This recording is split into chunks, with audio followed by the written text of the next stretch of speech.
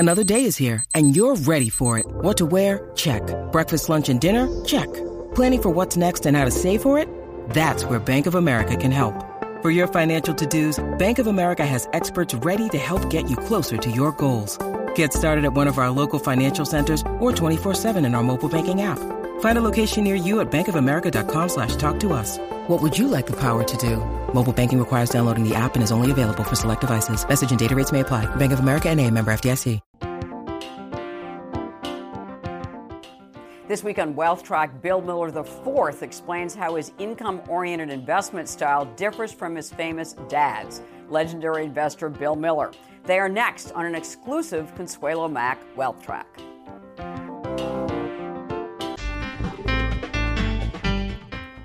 Hello and welcome to this edition of Wealth Track. I'm Consuelo Mack. Before we dive into this week's topic, we would like you to participate in an anonymous survey on wealthtrack.com to help us serve you better and also let our sponsors know just how special our audience is. So please join us on wealthtrack.com for a brief anonymous survey. Who is carrying on the traditions of today's great investors? When you're investing in a fund with an impressive track record and distinctive philosophy and approach, is there any guarantee that those qualities will continue with the next generation? Well, we recently launched a new series on next-generation investors on Wealth Track to introduce the younger portfolio managers sharing management responsibilities with some legendary investors. Our premiere episode was an exclusive with Bill Miller and Samantha McLemore, the co-portfolio manager of his flagship Miller Opportunity Trust Fund, which has beaten the market and its mutual fund competitors since the market bottom in 2009. McLemore started working with Miller right out of college and has been working in a portfolio management capacity with him since 2008.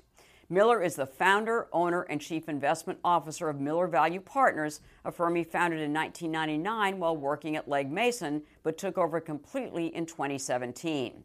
Miller is still the only mutual fund manager to have beaten the market for 15 consecutive years, a record unlikely to be broken anytime soon. Miller Value Partners is a new sponsor of Wealth Track, but Miller is here because of his well-established credentials. Well, this week we have another exclusive with Miller, but this time with the co-portfolio manager of a very different and younger fund. The fund is a family affair. Miller's co-portfolio manager is his son, Bill Miller IV, known at the firm as Bill IV. The fund is Miller Income Fund. It was launched in early 2014 and is still relatively small with around $200 million in assets. The largest investors in it are the Millers. Although the income strategy has done well since its 2009 inception, the mutual fund has a mixed record in its 5-year existence, outperforming its high-yield benchmark in up markets, a better than 16% advance in 2017, for instance, versus the benchmark 7.5% gain, but declining more in down markets, off 8% in 2018 versus a decline of a little over 2% for the benchmark. Prior to joining his dad as portfolio manager in Miller Value Partners' income strategy, the younger Miller worked as an analyst focusing on high-yield securities at Legg Mason Capital Management, got his MBA from the Tuck School at Dartmouth, and was an analyst at McKinsey. I began the interview by asking Bill III to explain why he started an income strategy in the first place. The financial crisis. So in the fall of 2008, in addition to the stock market going down, but because the credit system was impaired and there was so much debt around, high-yield bond spreads blew out to all-time records, and the high-yield index was yielding around 22 or 23%. And so Ken Leach, who was then the chief investment officer of Western Asset and is still the Legg Mason's big bond house. Right. Your former firm, Legg Mason, right. Right. Yeah. Ken and I got together and said, we ought to do a joint venture, a collaboration. And because none of the subsidiaries had really collaborated on products before. And so the idea is we're going to create an income strategy that is initially going to be focused on high yield because that's where the best values are. But more broadly than that, it's going to be something that can own any part of the capital structure and any type of instrument anywhere in the world to deliver high income. And so we presented that to the Legg product folks, and they studied it for a while and came back and said, well, no one's going to buy this thing. The yields are 20-some%. people were too scared to buy it. And we were like, well, somebody will buy it. I said, we'll buy it. Internally, we'll buy it. And but for a variety of reasons, they decided not to do it. And we had argued that, look, if you can't make money, if high yield bonds aren't going away, right, then you have to make money at 23% yields on this stuff. So finally, Ken and I decided to start it internally as an LLC in April of 2009 when Legg finally turned it down. And so people at Western and people in my shop put money in it. And I think it was up 65 or 70%, I think, in that 9-month period, if I'm not mistaken. Yeah. And we ran the strategy, and finally, once it had a 5-year record, they decided it was okay to bring out to the public. And of course, that was when spreads were at the narrowest. Right. And so it came out, the next, widened the next year. So we got off to a bit of a rocky start, but it's been great, and it's a great product. And part of the reason that I like it is that the Opportunity Fund that Samantha and I run together is very volatile. Mm-hmm. And this is about half as volatile as the Opportunity Fund and does very well when the market has corrections relative to opportunity. Right. So Bill Ford, you joined the firm after doing other things like at McKinsey and going to business school and everything else. And your dad, I guess, finally convinced you to join him at the firm, and you got involved in the income strategy, which is an interesting choice on your part. Mm-hmm. Why did you get involved in it? Mm-hmm. Well, some of it was actually him directly asking me because he wanted to have a chunk of his money in safer things, right, a little bit more income as he was getting older, and mm-hmm, he thought that would be something interesting for me to work on with him. But also, while I was there, prior to actually starting work on this, I became interested in a lot of these business development companies, which are these super high-yielding, retail-focused products. And business development companies, meaning such as? Meaning they make Ares Capital, mm-hmm, ARCC would be the ticker on that. So these are companies that make loans to small and medium-sized businesses, and then they have to pay out 90% of the interest generated by those loans to their shareholders, mm-hmm, in the form of a dividend to avoid double taxation, essentially. Right. So I kind of started looking at these and thought, oh, this is really interesting. Here's an 8% yield. If it just doesn't go down, you're going to make 8% a year, right? And, well, the more work you do on them, the more you realize there's other issues with certain names, but it was a really interesting way to get started.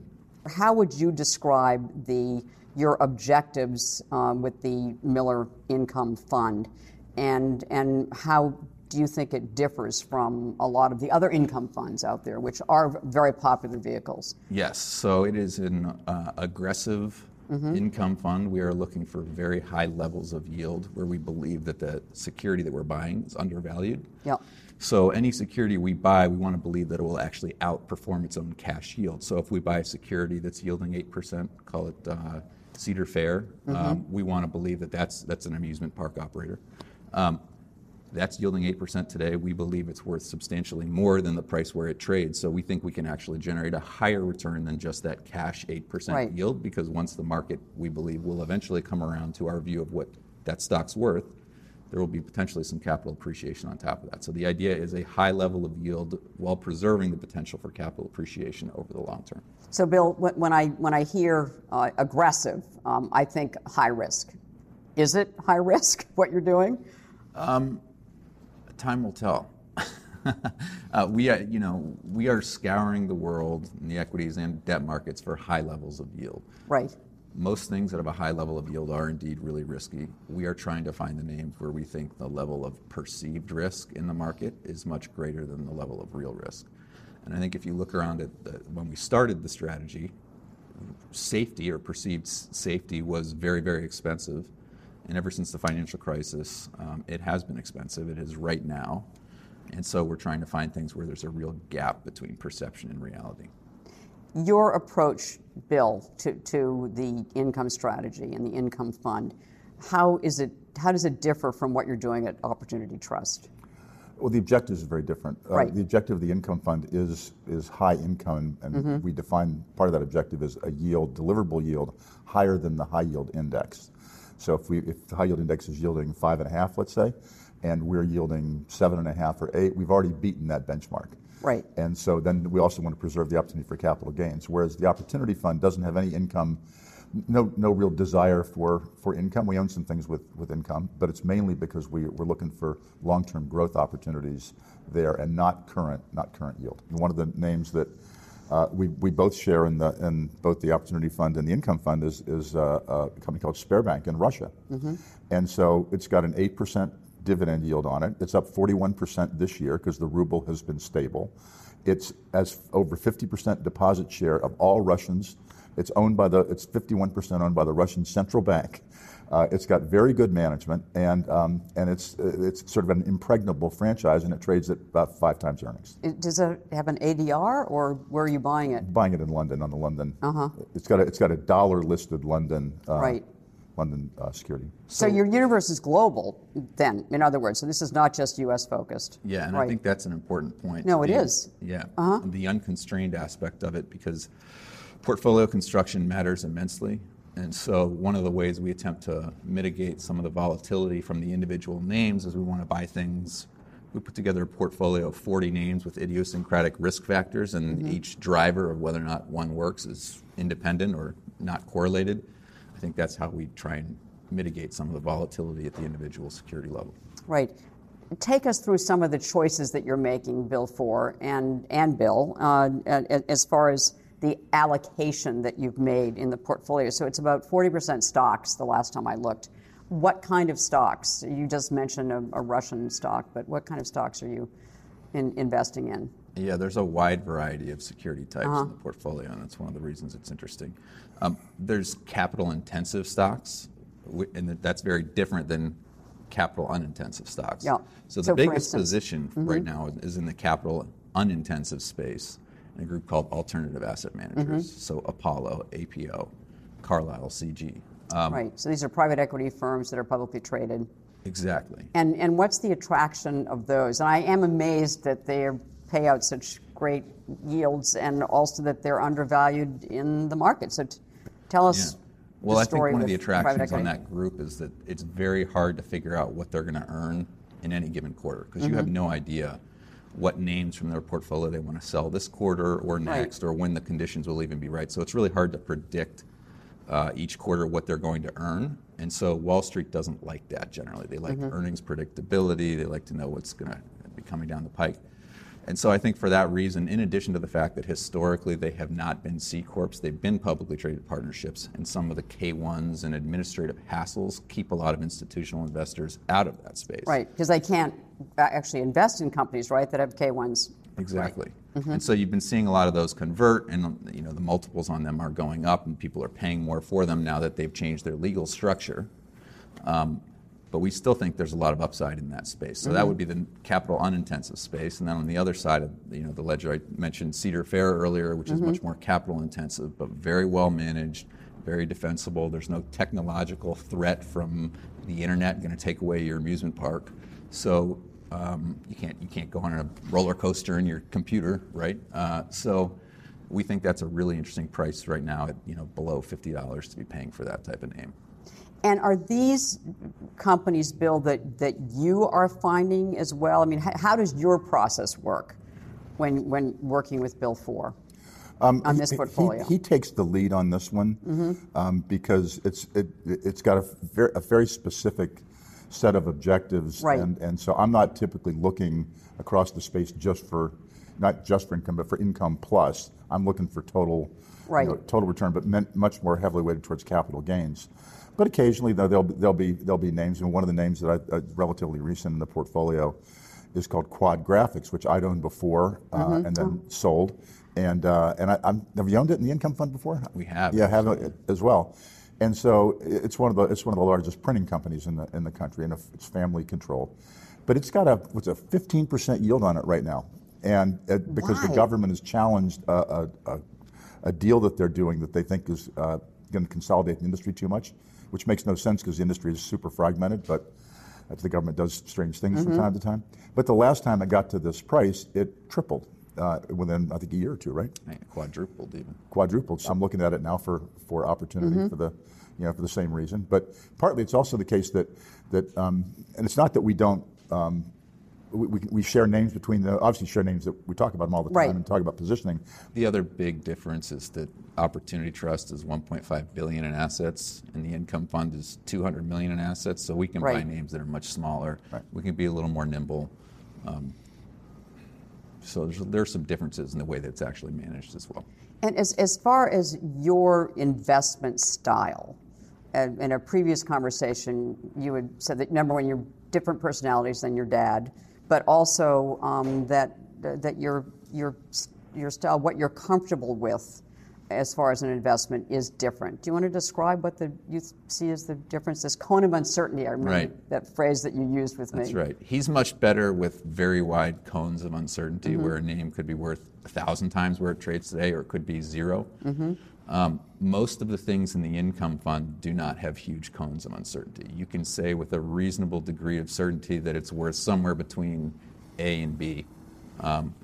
And you can then be more aggressive as they go down in buying them towards the bottom end of the possible range, and you can trim them as they go up. Those types of opportunities are a little different when you're dealing with huge cones of uncertainty, and I think you manage it a little differently too. Would you agree with that characterization? Yeah, I mean, there are names where, for example, one of the names in Opportunity, and a good size name, is a company called Intrexon that we might have spoken about. It's a synthetic biology company. Right. And so it's a company, it's got close to $1 billion market cap. The stock hasn't worked. It came public in the teens. It went to 70, then it went to 4. The CEO just bought a ton of stock. Now it's about 7.5. But it's one of those things where I'm perfectly happy to have it in the fund, because a little bit like Bitcoin, which isn't in the fund, by the way, it's in a partnership. But if Intrexon works, it's up 20 times, 50 times. So I can only lose 100%, and I can make thousands and thousands of percent.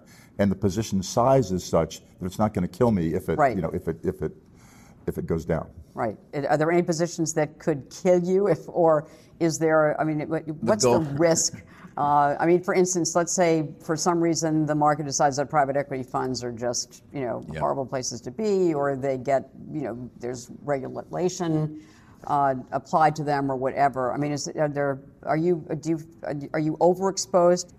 We manage on a name-by-name basis, so we're looking at what every single name is doing every day, and if something's moving against us and it looks like the data is supportive of the bear case and we miss something, then we need to sell it and get out, move on. Right. You have any other thoughts on that? I would say that there's really nothing in that portfolio that can kill us, and because of just the nature of the income coverage that we're getting on the stuff, and the things like the private equity firms. The private equity firms I would put way low on the risk spectrum of possible things that can go wrong. In fact, it's a puzzle to me why anybody puts money in the private equity funds as opposed to buying the stocks. Oh, interesting. Because when you own the stock, then you're getting paid the 2 and 20 or 3 and 30 that they're charging. Oh, you're right. You're getting paid the fees. Yeah, right. And that's what all the partners own that, and other people own the infrastructure fund or whatever they have. Real estate investment trusts. Now, obviously, they're great income vehicles, but are they undervalued right now?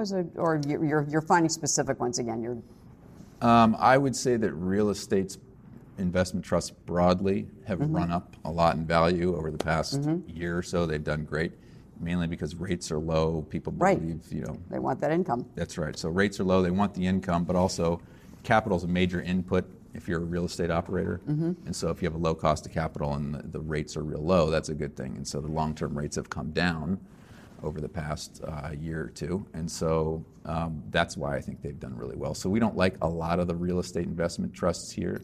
I think some of the mortgage real estate investment trusts, I don't want to get too esoteric here, but some of those trade at discounts that are wide enough to trade here. But broadly speaking, REITs are okay. Bonds, do you see any risks in high yield at this point, or? Yeah, it's pricey. Right. It's 6% yield right now, and you're going to lose half of that to defaults. If you get any inflation, that's going to eat away the rest of your return and fees and everything else. So that's not, broadly speaking, diversified high yield is not a great place to be. What we own in the fund right now are some unique deleveraging situations. So where companies have taken on debt to do an acquisition or a project, and it hasn't worked out the way they thought, and now they say, oh my gosh, we got to change some things here and pay down a lot of this debt aggressively. So we want to own the debt that they are shedding as they're paying it back. Oh, interesting. Because there's a valuation potential there. It's the same way that private equity guys make money. As they pay off the debt, the equity becomes more valuable. In this case, they're paying down all the debt. The debt we own should become more valuable as they get rid of the debt in the capital structure. I'm glad you brought that up because that's where we do tend to have share names. So we had a good-sized position in Avon Products, which got bought out. But when we bought Avon, the high-yield debt was yielding over 10%, wasn't it? And so they get bought out by a bigger company. That's money good. So, but the Avon, you own the equity, and did you own the equity as well? In the income or the fund, bonds? we just own the bonds. Okay. So CenturyLink, which is a telecom company, one of the biggest enterprise telecom companies. So we own the common in the Opportunity Fund. It yields about 9%, 8.5%, 9%. And I think you own the common and the bonds, right? We do. And it's only got a 30%. It's got 3-to-1 coverage on its dividends right now. Right. And it's paying down debt. So that's a case where you can make money on any part of that capital structure, we think. So you both invest in, Bill, you're a major shareholder in both Opportunity Trust and the Income Fund.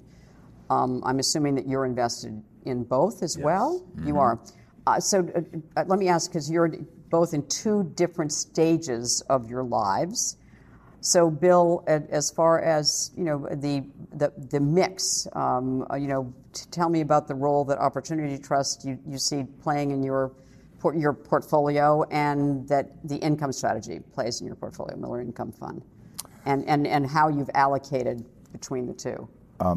Sure. So I was fortunate enough to get to know Sir John Templeton when he was one of my heroes. alive, and one of the things that Sir John said to me when I was asking about what kind of misperceptions are there in the market, and he's like, well, he said many misperceptions, but the biggest misperception is that your investment objectives change and your asset mix should change as you get older. And he says that doesn't make any sense because everybody's objective is the same, which is to maximize your wealth. And he said, so whether you're young or whether you're old, that's the objective. And when you're nearing the end of your life, then you want to pass on the most amount of wealth to your heirs or to give it to charity or whatever you want to do. I'm not looking to allocate more money to the income fund as I get older and move it out of the opportunity fund or anything like that. I'll just, if I want to put more money in because I think it's really cheap, I'll do that. I still have much more of my money in the Opportunity Trust. Probably about 2 times as much as I have in the income fund. So have you made that decision as an age-appropriate decision, or? Yeah, I think it should do better over a longer period of time just because of the nature of the securities they can buy. All right, last question. One investment for a long-term diversified portfolio. Bill, what would you have us all own some of in a long-term diversified portfolio?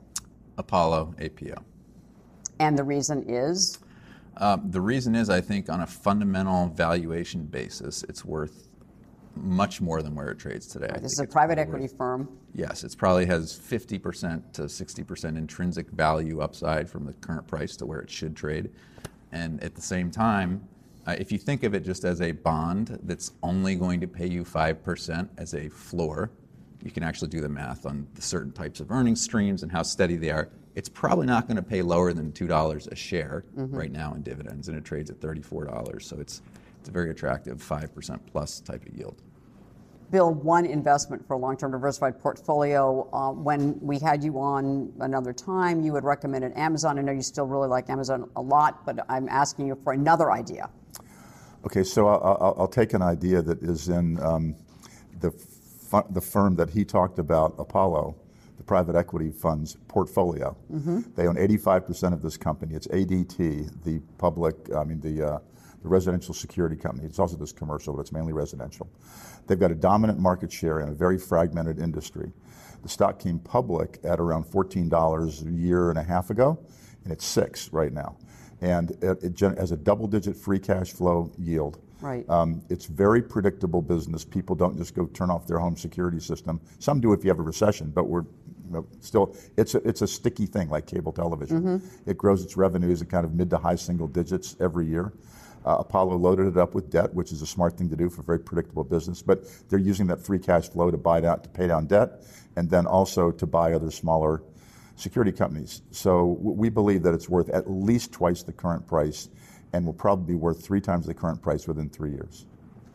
We're going to leave it there. So Bill Miller, thank you so much for being on Wealth Track again. Thanks for having me. Bill Miller IV, thank you so much for being on Wealth Track for the first time. Thank you. We really appreciate it. Thanks a lot.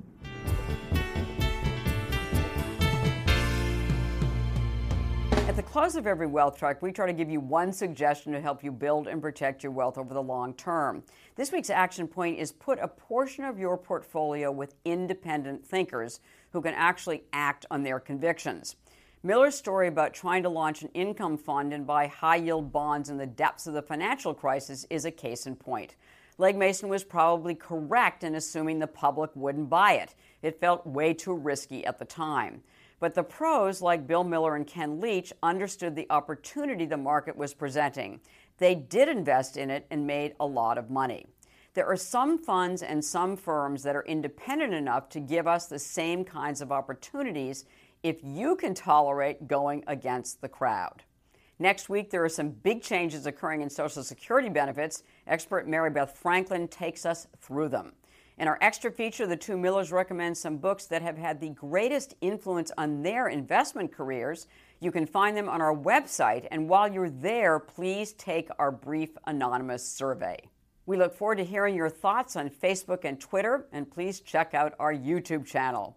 Thanks for taking the time to visit with us. Have a super weekend, and make the week ahead a profitable and a productive one.